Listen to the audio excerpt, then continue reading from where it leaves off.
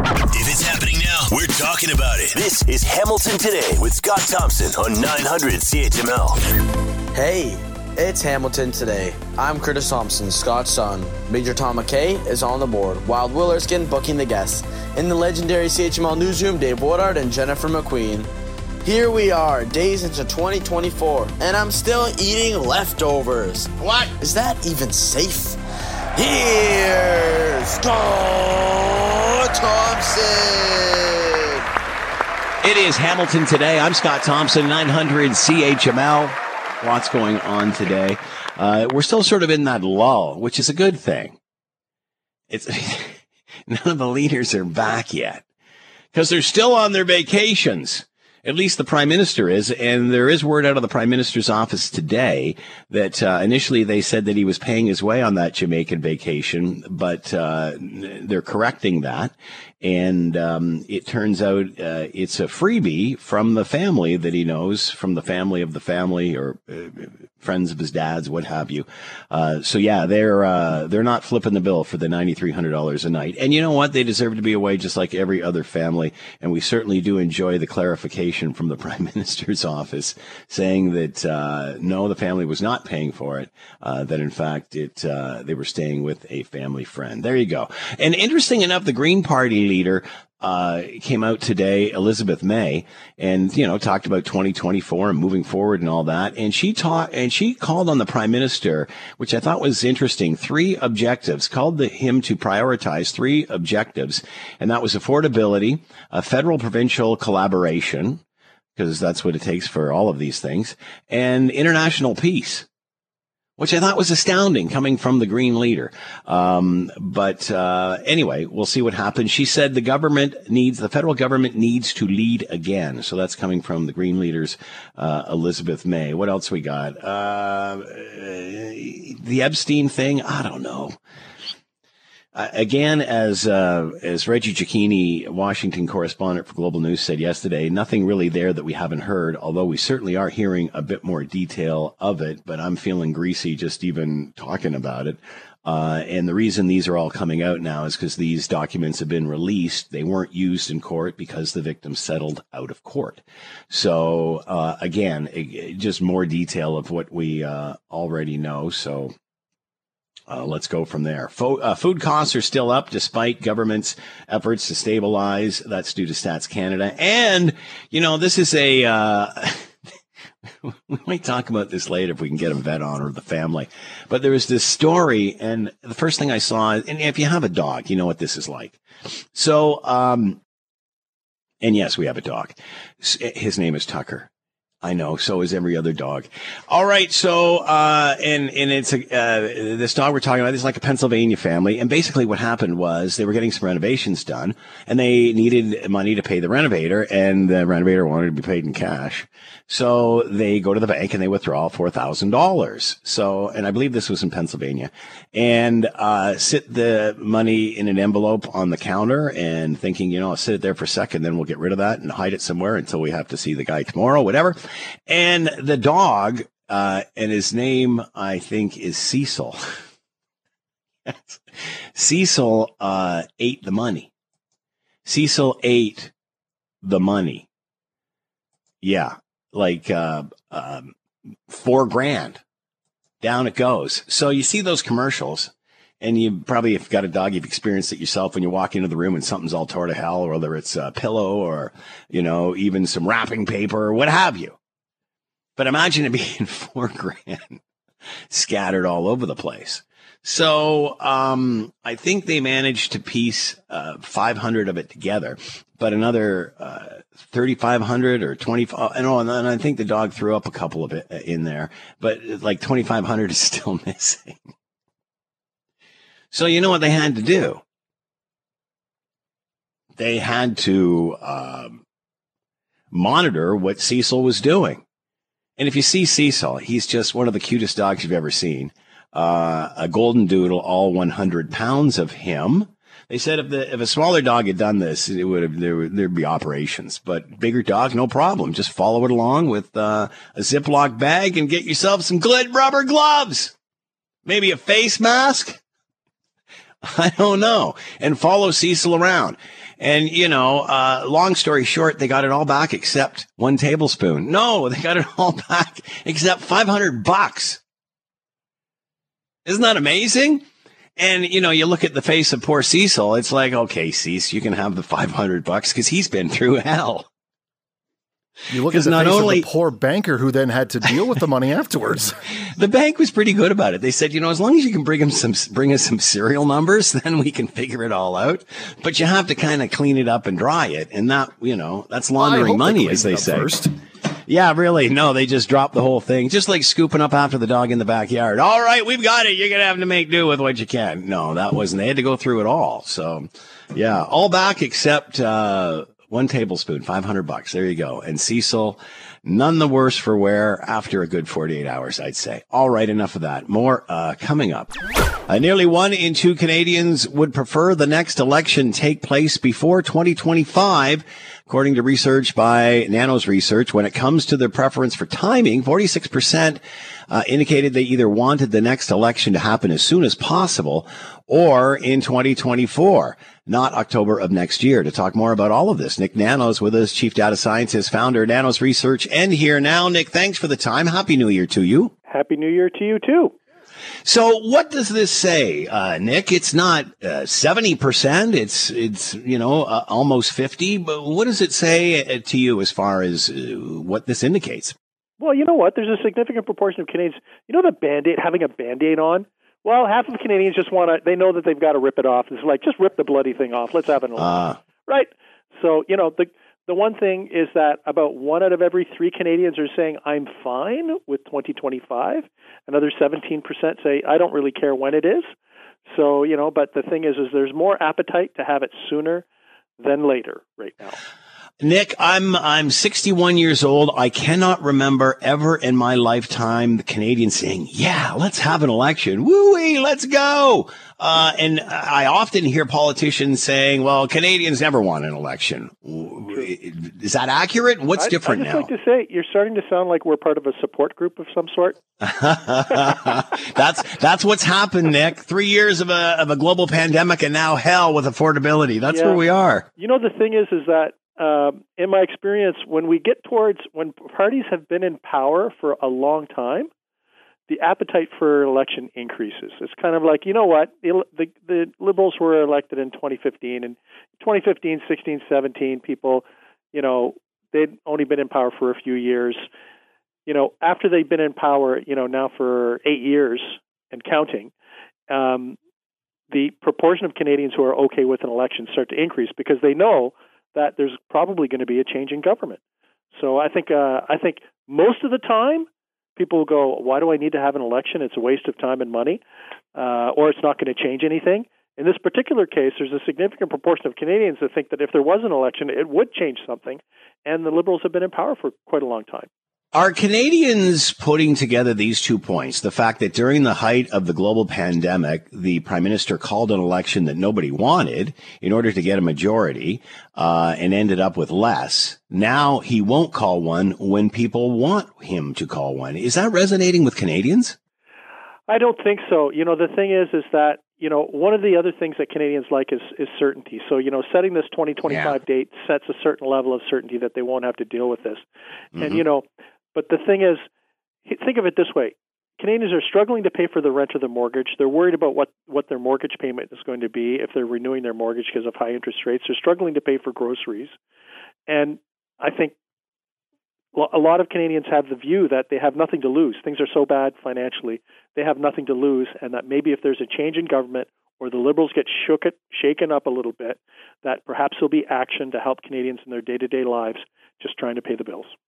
Do Canadians or will Canadians look at this election? It's less about the other person. It's more about getting rid of the incumbent. Yeah, I think it's a referendum on Trudeau and the Liberals. And the thing is, in these types of situations, if you're the opposition leader, in this particular case, Pierre Poilievre, that's all you have to do is basically not mess up, right? You got to go, hey, we're not as bad. Which is a big challenge. Which is a big challenge for the Conservatives, Nick. Are you talking about kind of, is this another therapy group where we talk about elections that parties with massive advantages, if we remember, when John Tory and Tim Hudak were leaders, they had a significant advantage, and then people ended up voting for the McGuinty and the Wynne kind of governments and kept them in power, right? That was a complete absolutely reversal, right. So that's not outside the realm of possibility here.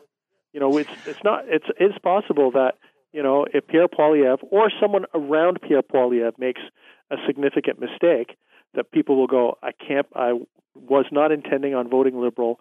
I can't believe that I'm voting Liberal, but the Conservative option is risky. That's what the Liberals have to hope for, and that's what the Conservatives have to worry about.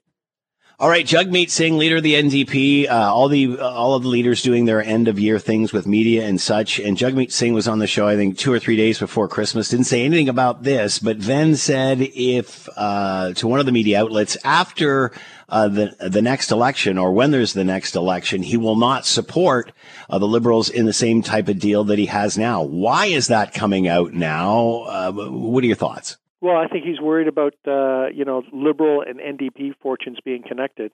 The thing is that for the New Democrats, they're in a tough spot because, if they stick with the Liberals for too long and too close to when the election is going to happen, they might just be caught up in the same kind of change movement where people just decide to reject the New Democrats. You have to realize that there are other options, such as the Green Party in most parts of the country, the Bloc Québécois in Quebec, that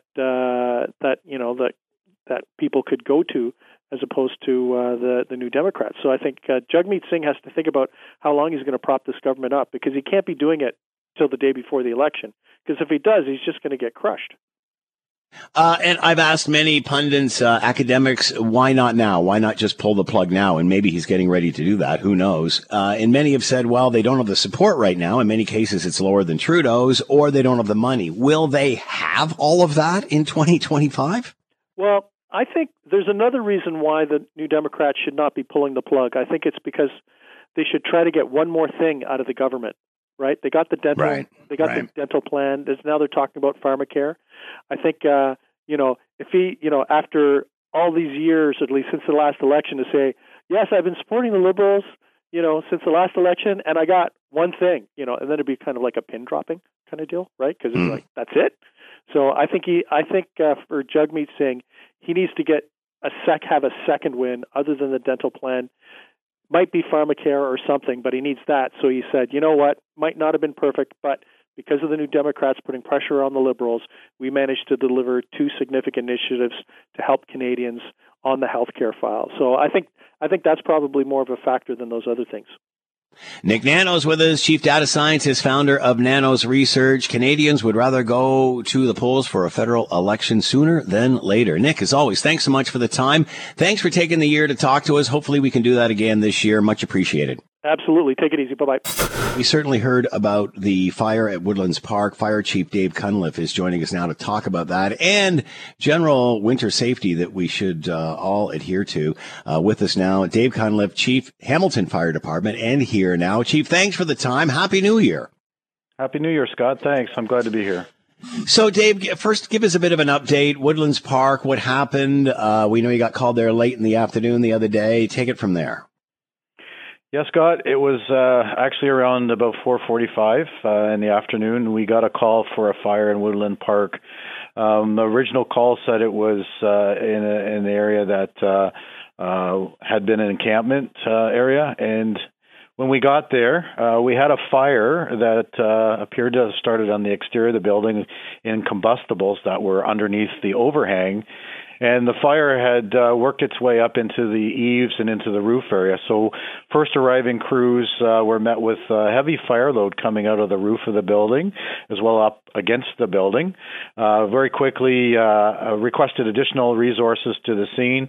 And they went into search and rescue because obviously the building was open at that time. And they located a couple of individuals who were in the washroom area, and they just assisted them under their own power to get out of the building, and then went about starting to knock down and do some firefighting activities. And as the fire grew and it went across the whole length of the roof, unfortunately the roof started to collapse inwards. So we had to pull our firefighters out, and we went to what we call a defensive operation, where we used large hand lines on the ground, as well as we had an aerial device up in the air with large volumes of water to get the fire out. So the good news is the 2 people that we assisted out were checked out by Hamilton paramedics, and they refused any kind of treatment.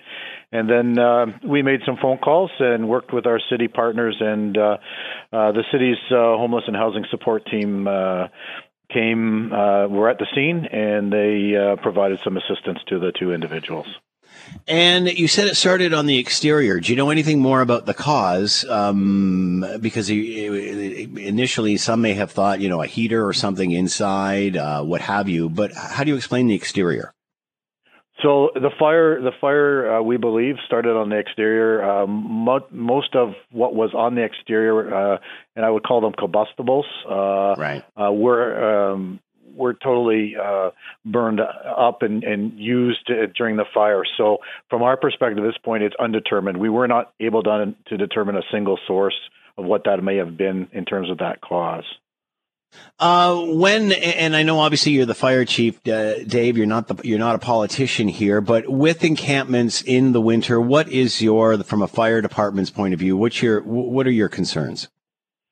Well, you know what? It's a really good question, and so let me answer it from a different direction, Scott, because I think it's important. So one of the things that we've recognized, we started to see in November and December an increase in response calls to areas where there are encampments. In fact, we had 18 in November and we had 25 in December. So of the total 43 calls, there was a number, 23 of them. So over half were for open air burning complaints. So we knew folks were having fires and were cooking and doing different things. And so we responded, and we would make them aware that there is a bylaw in the city that open air burning is not allowed in the urban areas of the city. And if they were cooking, then once they were finished doing that, the fire had to be put out. Or if it was just a fire that was burning, like a campfire, we actually put them out. We also had a couple of medical calls we went to, and then we had 18 of those 43 calls where we actually were responding to combustibles being on fire in the area. So obviously, that trend is concerning as we're moving into winter months and colder months. And so we as the fire department worked on a project in conjunction with not only other city divisions, but we're also working with the help of other community outreach teams. And we've developed fire safety messaging and fire safety tips specifically for the encampment areas. And so one of the things that we're concerned about is obviously the close proximity of tents and shelters to each other, because we strongly are suggesting that there needs to be a distance in between at least, and we've put it in terms, Scott, that hopefully folks will recognize and understand. So we basically are telling them, keep your tents and shelters at least 3 big steps away from each other, right? Mm-hmm. So we got some separation if something was happen. Right. Make sure that they keep the areas outside of the tents and shelters clear. So if they have to get out, they quickly can. Remove all the garbage and clutter away from the tents, right? Get that out of there, because those are combustibles, and those are things that could readily burn. The other thing is we give them information regarding to the warming bus that's available. So if they need to keep warm, that's made available through the warming bus. That's available every night from 10 till 6. The other big things are don't ever sleep, or don't ever smoke inside your tents or shelters, and let's not, while you're laying down, please don't be having cigarettes and smoke.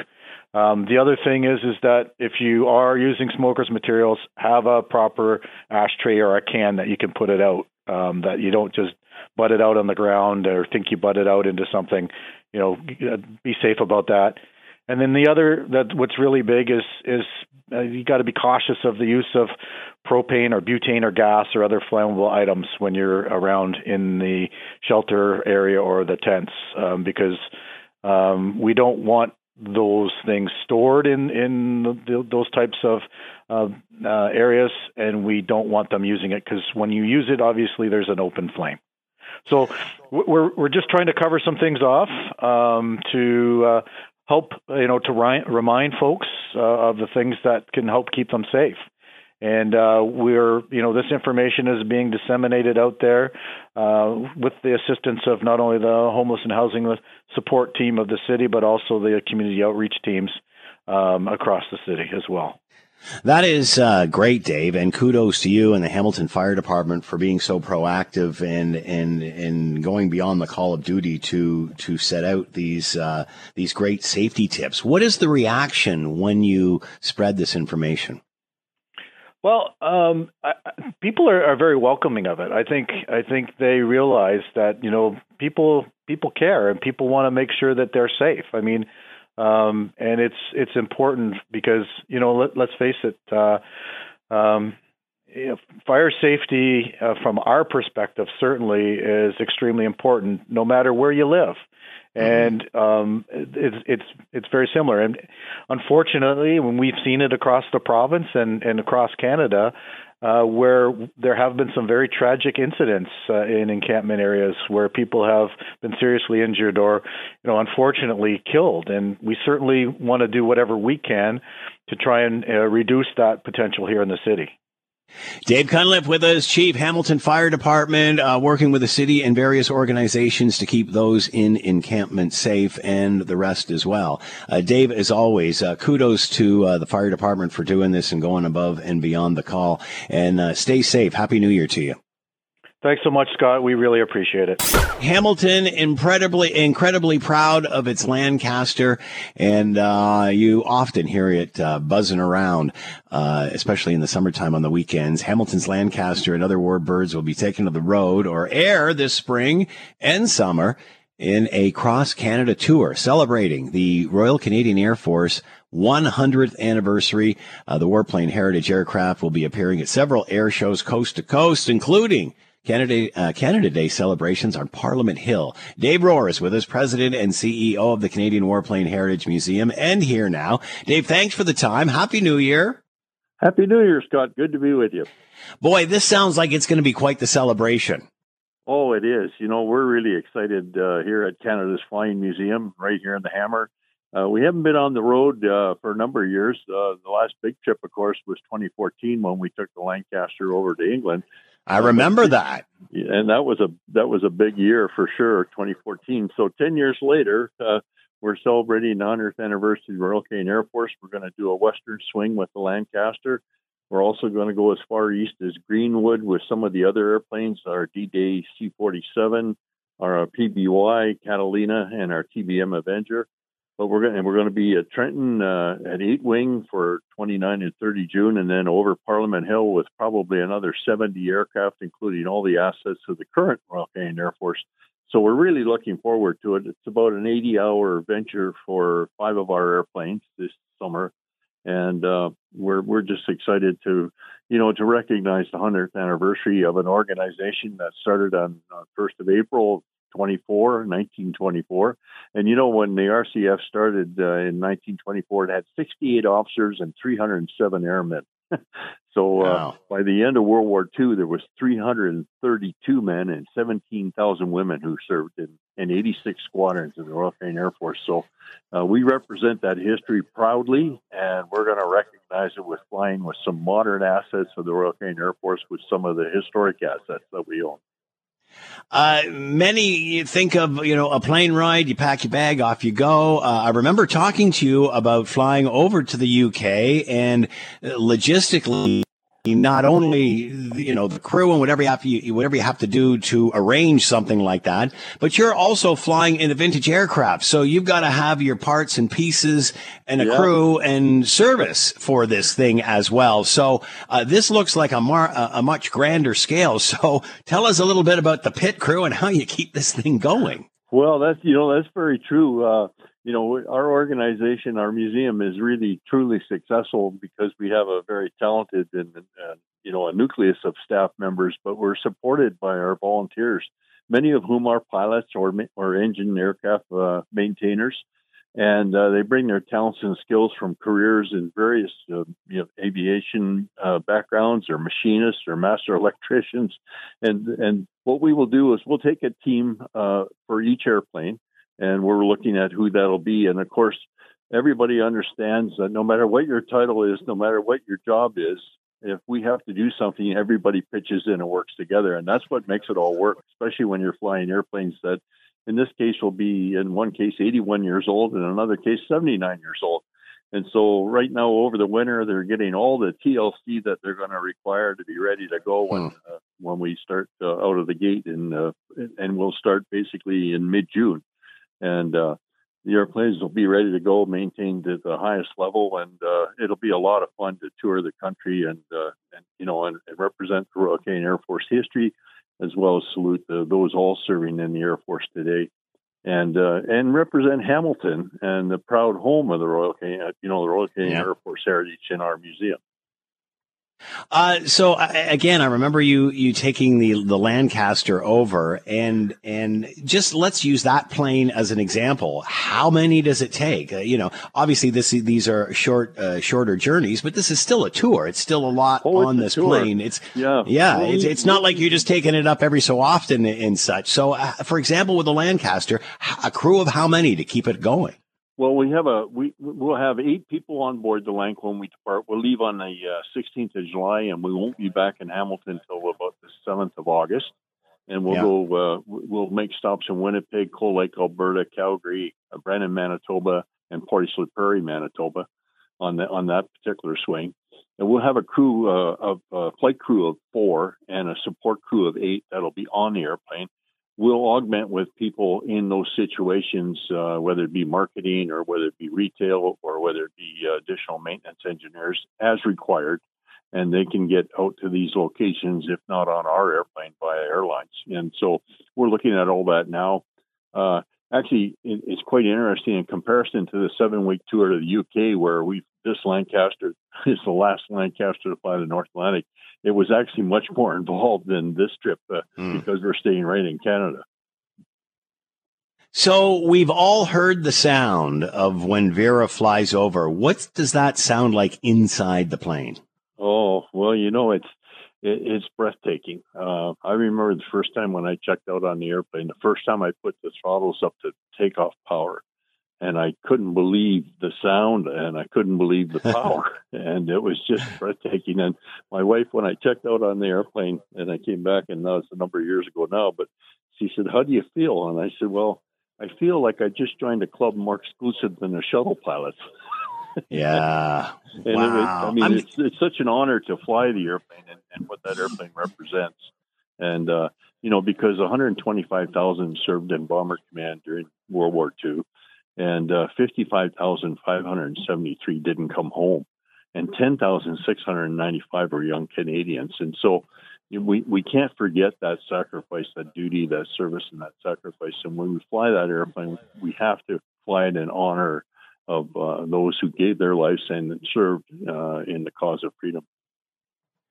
Dave, every time we chat at some point during the conversation, I feel goosebumps, and did again. Dave Rohr, President and CEO of the Canadian Warplane Heritage Museum. They're taking off for the RCAF's 100th anniversary on a Canadian tour. Good luck, Dave. Happy flights.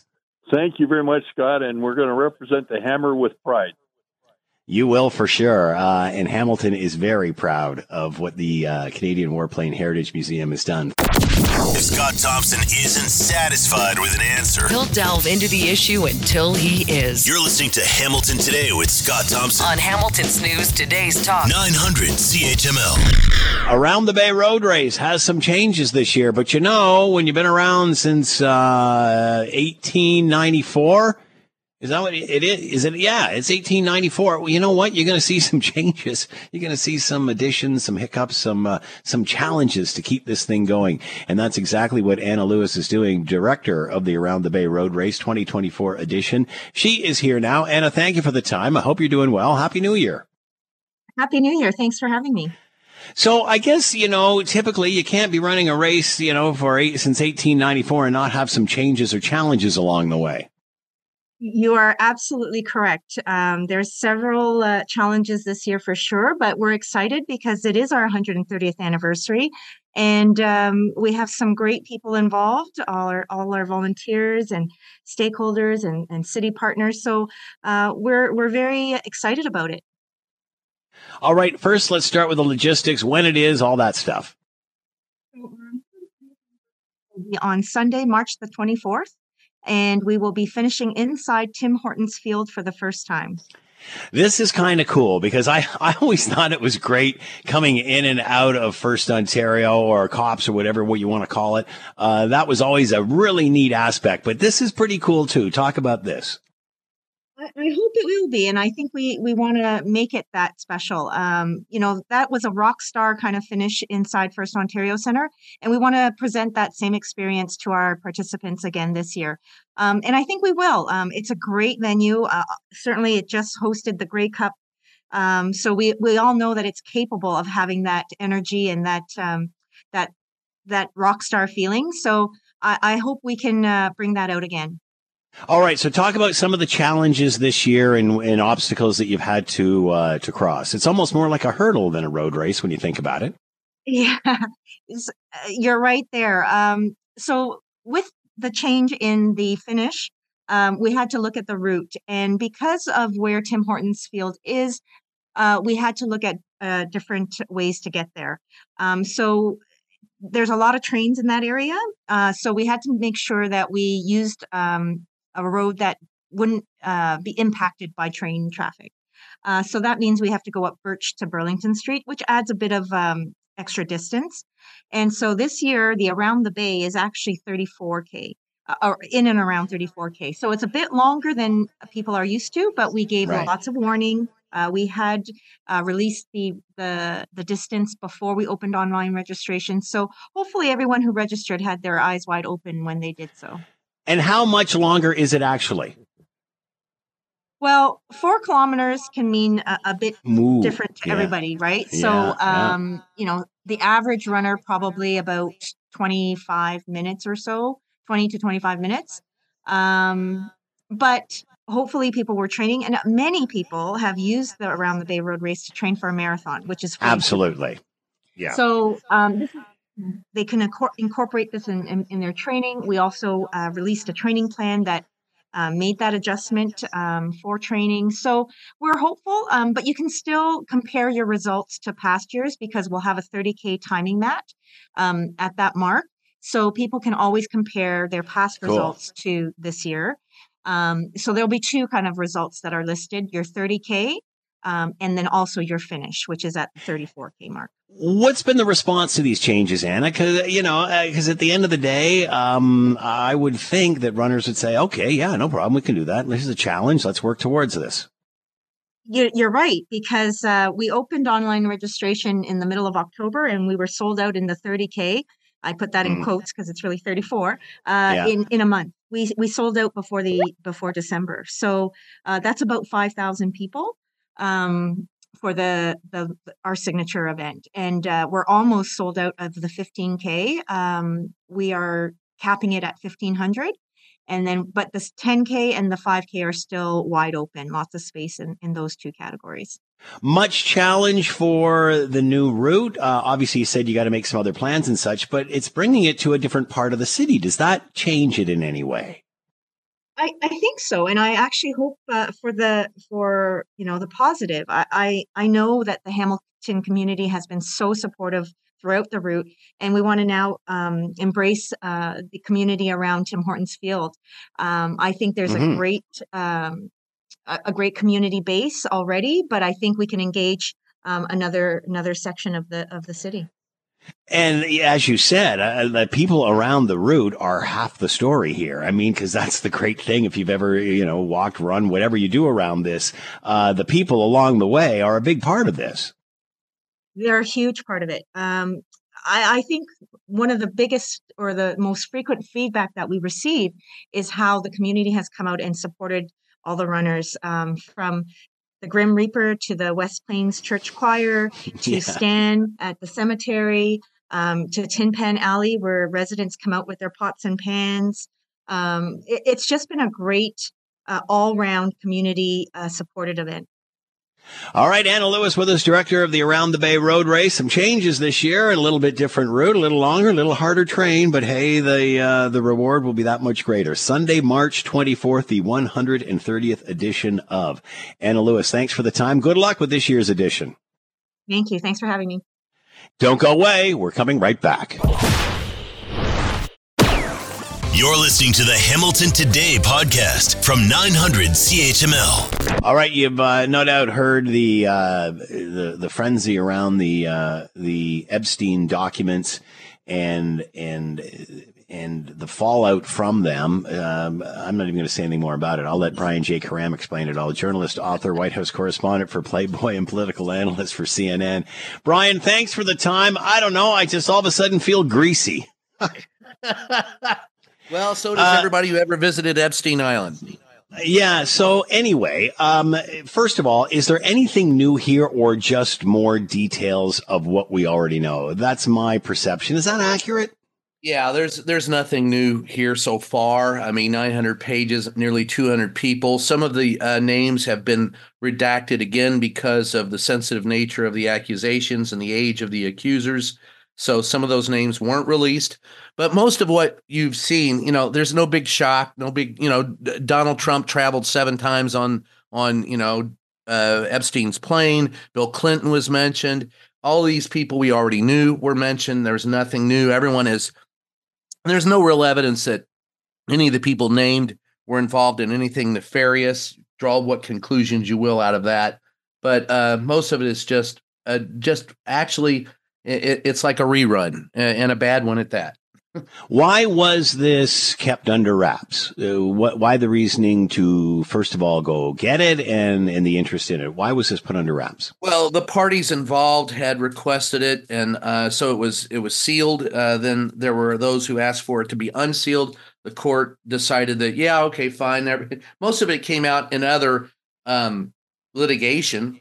Yeah. So there wasn't anything really other than the ones that have been the underage accusers that need to be protected anymore. So the court wisely decided that, hey, the information is already out there. Have at it, with the exclusion of those who were underage and accused Epstein of nefarious activities.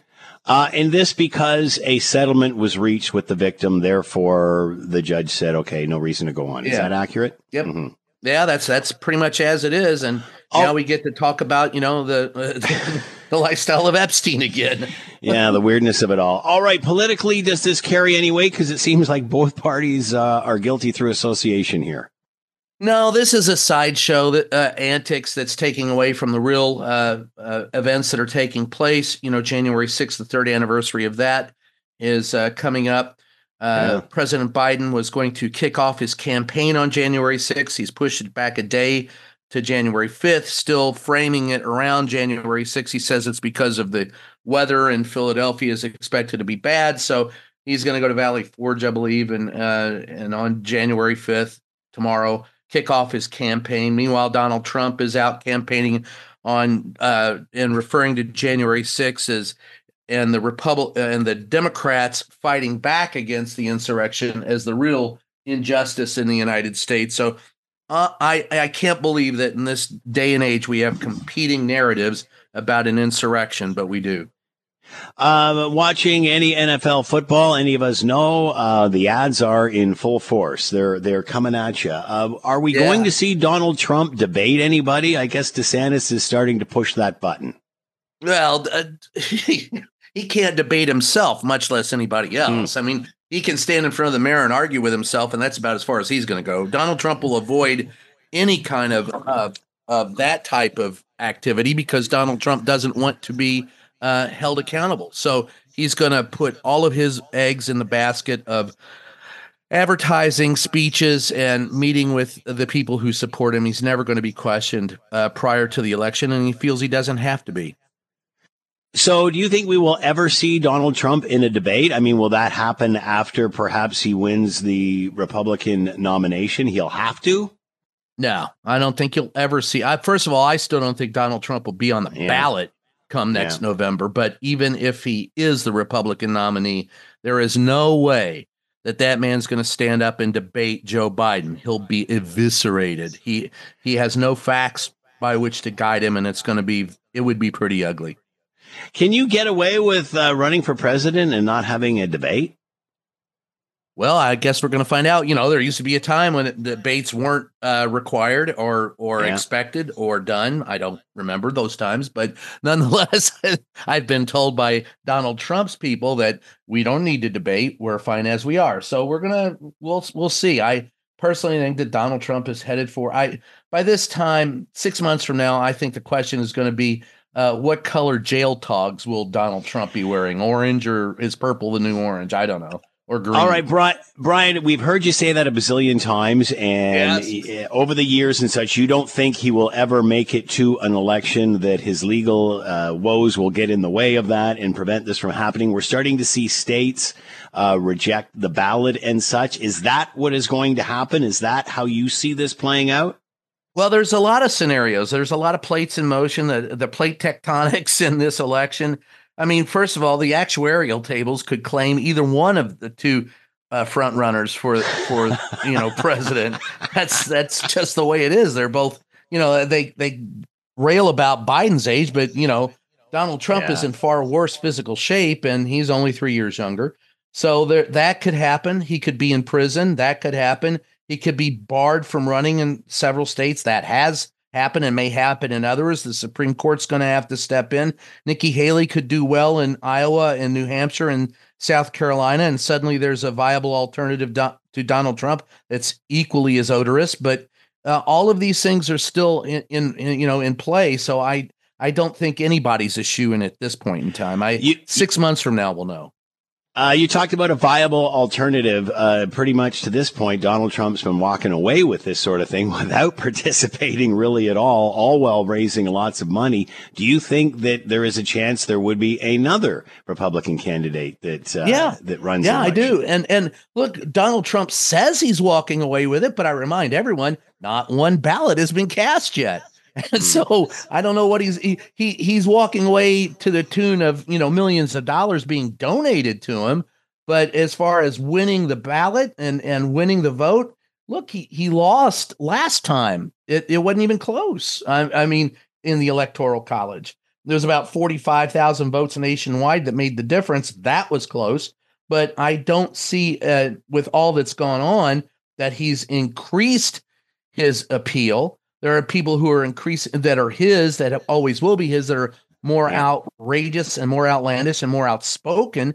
But I don't think he came out and said he was happy that abortion was made illegal in the United States. Well, he just angered 70% of the people in the country with that one. I don't see his appeal growing. Liz Cheney, is she a factor in any of this? She could be. Right now, that's the one. That's a great name you mentioned, because honestly, that's the one that would cause trepidation in the Democrats if she were somehow to get the nomination for the Republican Party, which you couldn't happen right now. But if that lane opened up, if suddenly she was able to convince people that she's real heir apparent to the causes that Donald Trump trumpeted, then the Democrats would have a real hard problem. And you look at the hard numbers, and Biden would have a real hard time beating Liz Cheney, and he might have a hard time beating Nikki Haley, but neither one of them are have secured anything yet. So the Democrats are watching it and eyeing it. And I always remind everyone that Democrats can always snatch defeat out of the wings of victory. So Brian J. Karam with us, journalist, author, White House correspondent for Playboy, political analyst for CNN. Always entertaining, always fun and informative, Brian. Happy New Year to you. Thanks for the time. Yeah, Scott, Happy New Year to you too, man. Hang in there. We're trying. We certainly know what we have lived through in a global pandemic and shutdowns and lockdowns and what have you. And we remember during the course of all of this, the CEBA loan was created to help small businesses get through this period while everybody was locked up. Now those bills have come due. Interesting. We've done a couple of features in the last week or so in regard, and before Christmas, in regard to businesses that have just gone under, can't continue on as this comes to an end. To talk more about the challenges moving forward, Christina Santini with us, Director of National Affairs for the Canadian Federation of Independent Business. And here now, Christina, thanks for the time. Happy New Year to you. Happy New Year, Scott. Thanks for having us online.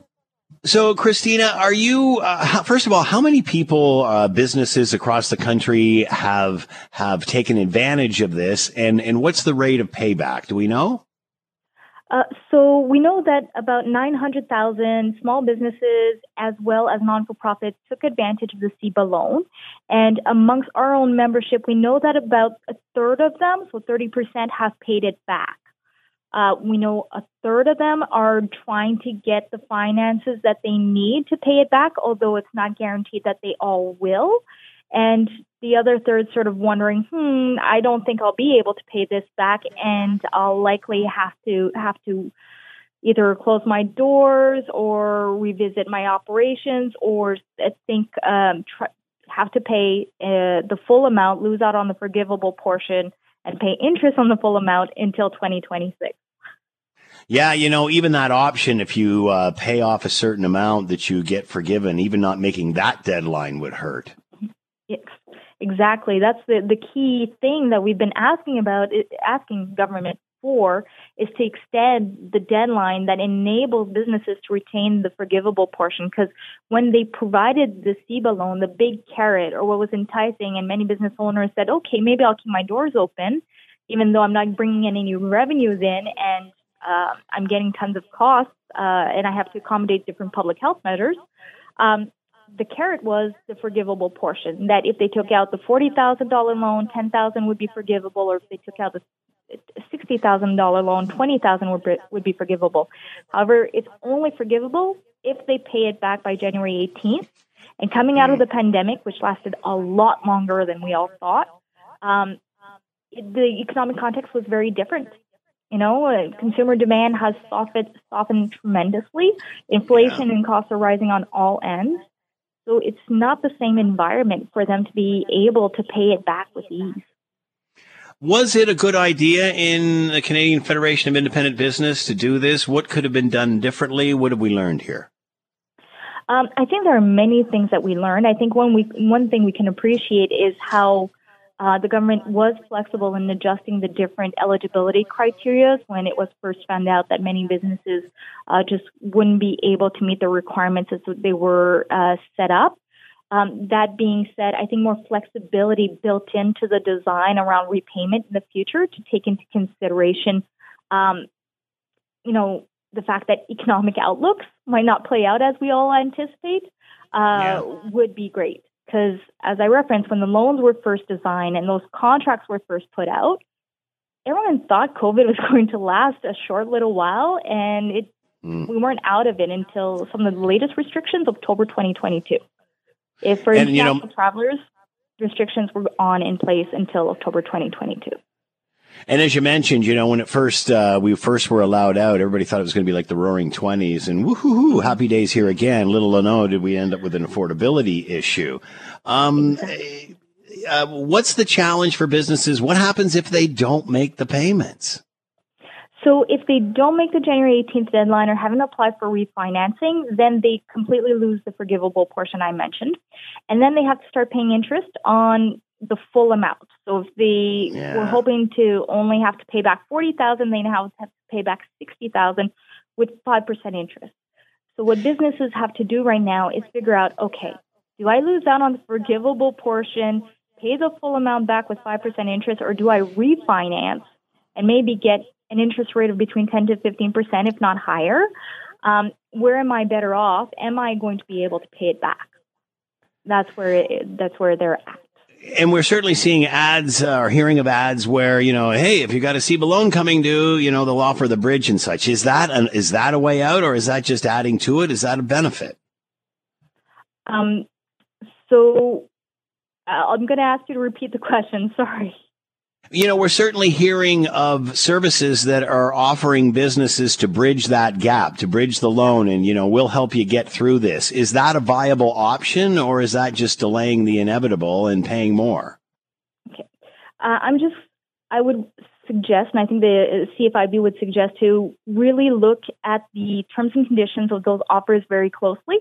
Yeah. Some of them can be very attractive, but the devil's is always in the details. So we actually put up on our website different help sheets and resources, trying to encourage or guide business owners to watch out for certain details that might be included in those type of agreements, and to really think through what's best for them. So it could be a good deal. It could be something that there's devils there, and so caution should be exercised. Right, absolutely. Devil in the details. Is this a done deal? Do you see any changes or any relief from the government? Is this done over? That's it. Move on. The message we're getting is that's a done deal. There's not going to be further relief on that end, and that the January 18th deadline is where they're sitting. So that's what's being communicated to us right now. And so we're encouraging our members to really look at the refinancing options.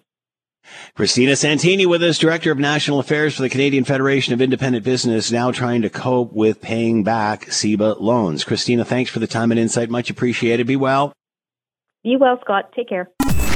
When there's an issue, Scott is all in on getting to the heart of it. This is Hamilton Today with Scott Thompson on Hamilton's News Today's Talk 900 CHML. War continues on the Gaza Strip, Hamas against Israel and Israel against Hamas, the place being literally obliterated as Israel tries to track down any sort of sign of Hamas.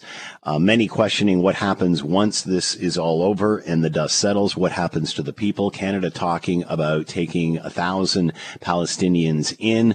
Let's bring in Dr. Jack Cunningham, PhD program coordinator at the Bill Graham Center for Contemporary International History, Trinity College, Monk School, University of Toronto, and here now. Jack, thank you for the time. I hope you're well. I am, Scott. Hope you are too, and Happy New Year.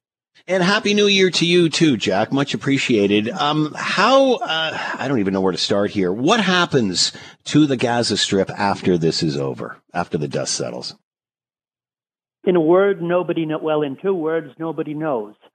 Nobody has yet come forward with an explicit, detailed, and plausible plan for restoring order to Gaza once the conflict is over. The Israeli government is a somewhat rickety and unruly coalition government with a number of different views, some of them impractical and extreme, some of them not. And there have been leaks from various camps over what to do. Should the Palestinian Authority have a role? Should the UN have a role? Should Israel attempt to establish total control over Gaza? These have all been floated, and I don't think any firm decision has yet been made. Although Prime Minister Netanyahu has insisted in public on numerous occasions that he does want a Palestinian rather than an Israeli entity ruling over Gaza after the conflict. So does that mean that there's hope for a two-state solution with that statement? Probably not a two-state solution. In the last interview he gave before his death, Henry Kissinger said that the preconditions for a two-state solution simply don't exist at the moment, given the intractable nature of the conflict and given the profound feelings among the various parties. Probably the most that can be done is to try to do what the Israeli philosopher Micah Goodman calls shrink the conflict. And that would mean some degree of Palestinian self-rule, but an Israeli role in maintaining security, given what happened in Gaza last time we had Palestinian control.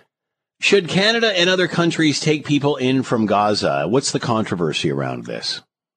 Well, the controversy here is really tied in with the assumption that taking in Palestinian refugees would somehow amount to complicity in involuntary deportation of them from Gaza, and that's a bit of a leap. I don't think anybody is suggesting that it's at all practical to remove all the Palestinians from Gaza. but there are going to be an awful lot of refugees. One of the problems here historically is that Palestinian refugees have been treated differently from all the other refugees that were created during the population movements and border redrawings of the 20th century. They've been left in refugee camps. They have not been integrated into the surrounding Arab countries. When the UN set up an agency to resettle them, that was the hope. That agency, UNRWA, was supposed to be temporary, but the Arab countries have consistently declined to integrate any significant number of Palestinian refugees because they want they think that would be tantamount to conceding the rightness of Israel's existence. And the one point on which all of the Arab countries can agree is hostility to Israel. So, how do Palestinians move forward here? And I've asked you this before, I think, Jack, how do they separate themselves from Hamas? I think that's probably going to have to be done with substantial involvement from the relatively moderate Arab regimes like Jordan, possibly Egypt, possibly the Gulf Emirates. Some moderate force within the Arab world has to step in and take a role and de-radicalize, help de-radicalize Gaza. That's the only possibility for a cessation of hostilities that will endure. So where does the Arab world stand on this, Jack? Well, it's hard to say what some of the leaders in the Arab countries really think, because they're afraid to break ranks from the tradition of solidarity with the Palestinian refugees and against Israel. In private, some of them are probably much more realistic. Whether that will suffice to get them to act moderately in defiance of the so-called Arab street is another question, however. How do the Arab communities feel about Hamas? Well, we've seen some survey data that indicate high levels of approval of Hamas, and that's a problem. High levels of Palestinians in the West Bank, for example, actually supported the October 7th attacks, and that's problematic. The Palestinians have to show themselves to be a reliable partner for peace if there's going to be any sustainable peace, much less a two-state solution. Will any of the allies, Canada or otherwise, accept anyone who supports Hamas? I think that's unlikely. I don't. Dr. Jack Cunningham. As for Canada, we are simply not much of a player in the region. Yeah. Dr. Jack Cunningham with us, PhD program coordinator, Bill Graham Center for Contemporary International History, Trinity College Monk Schools, University of Toronto. Always fascinating, Jack. We'll stay in touch. Good luck. Happy New Year. You too, Scott. Take care.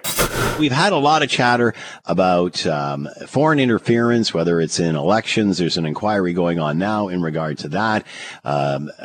Interference in the last two federal elections. And one of the suggestions coming out of all of this, as we try to get a grip of others who appear to have a grip on our country, on our democracy, a foreign agent registry. What is it? Do we need one? And is there any reason not to have one? Let's bring in Aaron Shull, Managing Director, General Counsel at the Center for International Governance and Innovation, and here now. Aaron, thank you for the time. Hope you're well. Hey, Scott. Happy to be here. What is considered a foreign agent, Aaron? And in your opinion, do we need to be better get a handle on this and register? Yeah, sure. Good questions. So a foreign agent is someone who's working at the behest of a foreign government for their interests, and I guess obviously against Canada's interests. And do we need a registry? Absolutely, we do. But you know what? It's not the end if we have one. It's the beginning, and so it's one of a suite of tools that we need. But if your question to me, Scott, is do we have all the tools that we need in the tool chest to deal with the world as it is? The answer, sir, is we do not. Why do and for those that don't agree with this, they'll say, well, it won't solve anything. It doesn't. But but again, a spoke in the wheel, a tool in the toolbox. Why do some want it? Why do some not want it? It seems like a no-brainer, especially since we're having an inquiry into foreign interference. Yeah. Well, and so, I mean, maybe the starting point is, look, this stuff is real, right? So you can't pick up a newspaper now without realizing that states are becoming more aggressive. They are meddling in Canada's affairs, right? My point here is we're going to want every available tool we possibly can to deal with this. But the folks that are saying we don't need one, their arguments against it break into one of three camps, and we'll go through them. So the first is that it won't work. And it won't work because spies aren't going to register. Like, you'd be the worst spy in the history of the world if you put yourself on a public registry and told everyone you're spying, right? And so it's not going to work if people aren't going to register. The point here is not that. It's just, again, like I said, it's another tool in the toolkit, like Al Capone, right? They didn't get Al Capone for murder. They got him for taxes. And so here, if you don't register, that in and of itself could be a charge, right? And so it's just another tool. So while I agree, not all spies are going to register, it's just an additional thing. The second argument is that it's racist, and because of it's aimed at certain communities. I do not find that argument convincing at all. If you don't want to register, don't work for a foreign government. Has nothing to do with race, and in fact, I think it's probably going to be country agnostic. So that for me is a red herring. And the third, the argument that I'm most sympathetic to, but I don't really land on, is that it could create a new flabby bureaucracy that we don't need, or that it's going to be expensive. And with only so much money in the jar, is this the best use of resources to combat foreign interference? My counterpoint is it doesn't need to be a big flabby bureaucracy. We can do this efficiently, and for what it's worth, Scott, the Americans have been doing this since the 1930s, so it's not beyond the realm of human comprehension to put one of these things together. Well, you could say the same thing about defense of your country. I mean, it just doesn't seem to make any sense. Why are we still debating this? It seems like this is death by delay. We just keep pushing it off, even though I think for the majority of Canadians, it's a great concern. Yeah, honestly, that part I don't get, especially when the political wind is all blowing in the same direction, right? So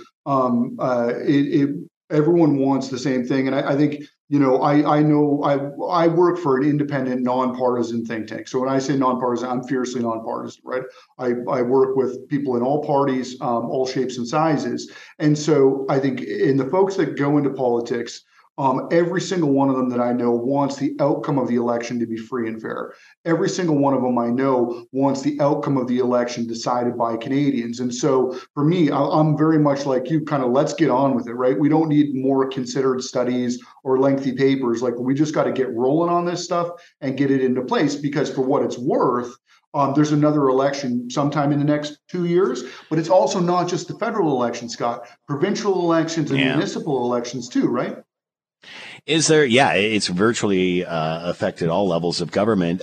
Does this favor one political party over the other? We have heard that all have been dragged into this in some way, but obviously in the last two elections, allegedly favoring the Liberals. Does it favor one party over the other? No, I mean that I don't know. I'm not a security cleared person, so I'm just some guy. So just to take what I'm saying with a big grain of salt here. But the broad point being is that everyone that I know that is in politics or works for political parties wants it to be free and fair. And all this registry is doing is just making sure there's some transparency. If you're working for a foreign government or you're trying to influence the process in Canada on behalf of a foreign government, you need to say so. You cannot do it in a clandestine way. And if you do, hopefully you'll get caught. Will we see any major steps in this direction before the next election, which obviously is October of 2025? And can Canadians feel secure about this? Yeah, I mean, I certainly hope so. I mean, the nice thing is that at least at the federal level, we still have a paper-backed ballot, right? So we don't have to worry about worry about that. You can't hack a piece of paper, but I mean, certainly foreign governments are trying to influence our processes, and so this is one of a series of steps, right? We have to change the CSIS Act. So the main agency in Canada responsible for dealing with this stuff is called CSIS, or the Canadian Security Intelligence Service. And Scott, your listeners are going to fall out of their chair when they hear this. The CSIS Act was written in 1984 and has barely been updated since. And so think about your computer that you had in 1984. Like DOS was state of the art. The Commodore 64 was like the best of the best.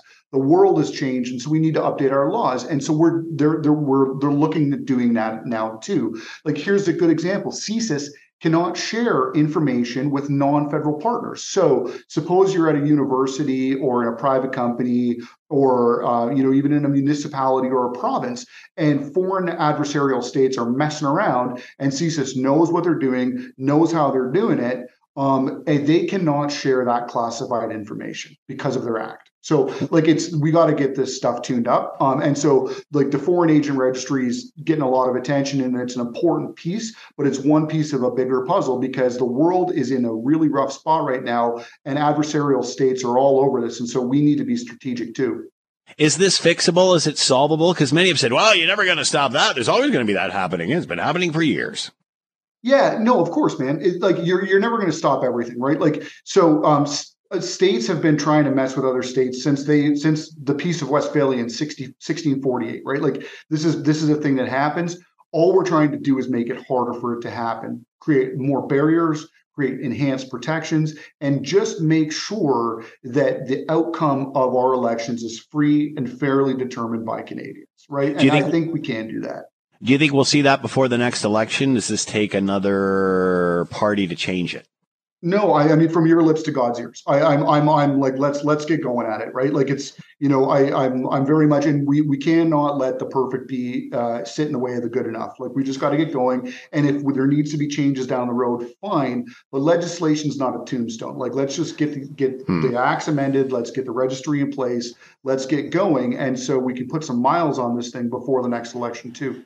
Aaron Schell, Managing Director, General Counsel, Center for International Governance and Innovation on a Foreign Agent Registry. Aaron, thanks for the time and insight. Much appreciated. Be well. Anytime, Scott. Absolutely. Joining us now, Scott Radley, coming up after the 6 o'clock news. You can read him in your Hamilton Spectator. He is here now. Scott, I hope you're doing well. I am. I'm better than Billy Joel. Can you imagine having to try and memorize that song? I mean, before we all knew the tune, so that we all learn it as we're going, because you hear it over and over.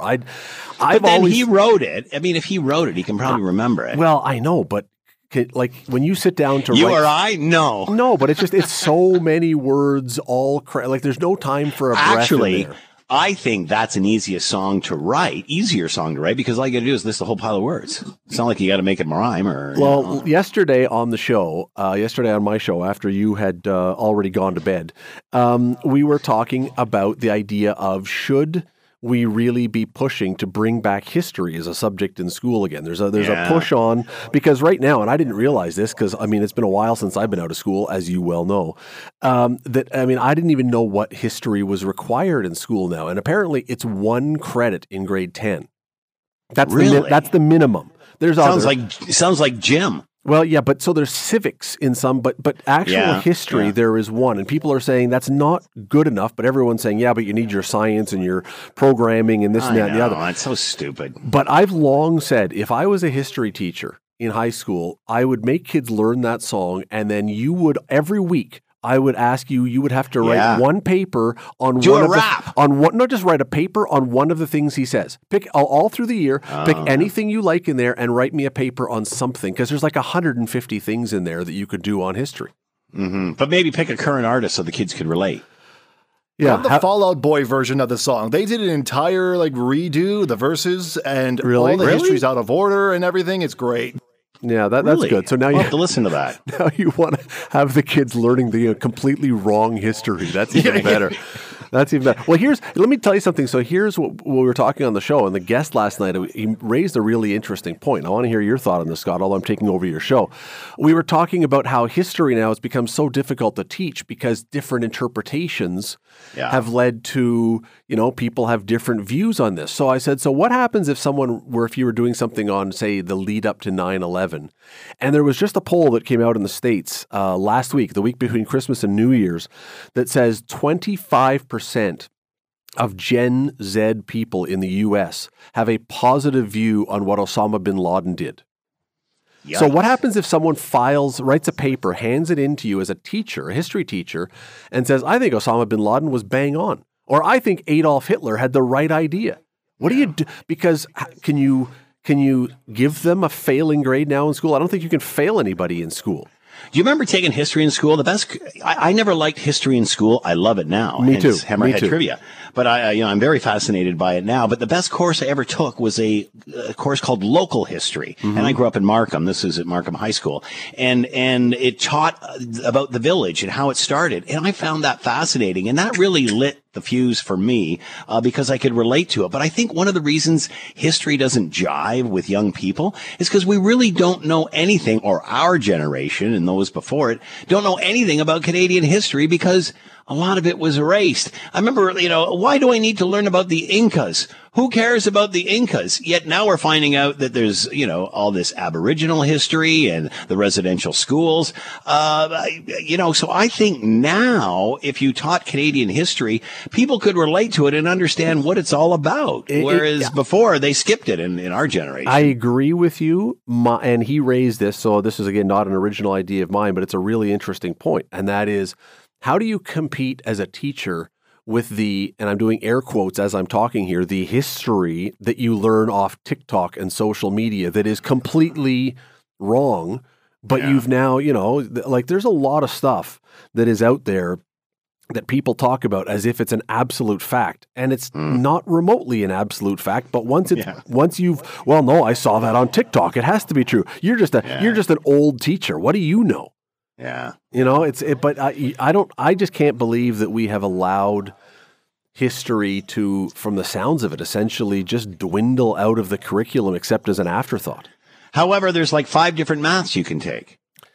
And I don't have a problem with that. I mean, I think there's some things. Why not 5 different histories? I think there's some things we could probably get rid of in school or spend less time on and find some things to get back into school, but that probably is way longer a discussion than we have time for. And the other debate is, should there be physical education in school all the way through? And I would say yes. Like, how can you not? I mean, this is like learning, we're talking about teaching the kids basic economics, basic home ec. Financial literacy. Financial literacy. Yes. I can't even say it. No. Financial literacy. I mean, that's the exact same thing as physical fitness. It's things that you will need in life, a healthier lifestyle and such. I don't understand why we're dropping that. And I'll tell you why. Scott, there's a good reason why. My kid bounces balloons in gym. It's nuts. And the reason why is because for the same reason that we don't fail any kid. We're not teachers. Schools are not supposed to fail. We don't want kids to feel badly about themselves. So if you have some kids who are now, unlike when, I don't want to say, unlike years ago when everybody was reasonably fit, reasonably-ish fit, you put a bunch of kids who have been sedentary because their parents have never had them go play outside or do anything in class, and they are out of shape and they can't do it. You're just making them feel bad about themselves, Scott. Mr. Lowe writes, excellent song to teach history. Mr. Lowe, he's a history teacher, so he agrees with you 100%. There you go. Yeah, no, it's Billy Joel should have been a history teacher. Maybe he was. All right, that's it for us. Scott Radley coming up next. Have a good one, Scott. Thanks, Scott. See ya. Thanks for listening to the Hamilton Today podcast. You can listen to the show live weekday afternoons from 3 to 6 on 900 CHML and online at 900CHML.com. That's it for us. Thanks for listening. As always, we leave it to you, the tax-paying customer, to have the last word. This comes via text from Carl. Says, hi, Scott. First, I just want to wish you and yours a happy new year. Thank you. I just wanted to pass on a book I found at Value Village several years ago. It's called Every Man... I've already screwed it up. It's called Everything Men Know About Women. It's about 150 pages, and they're all blank. LOL. Just thought you might want to know. Sincerely, Carl. Keep right except to Pascal.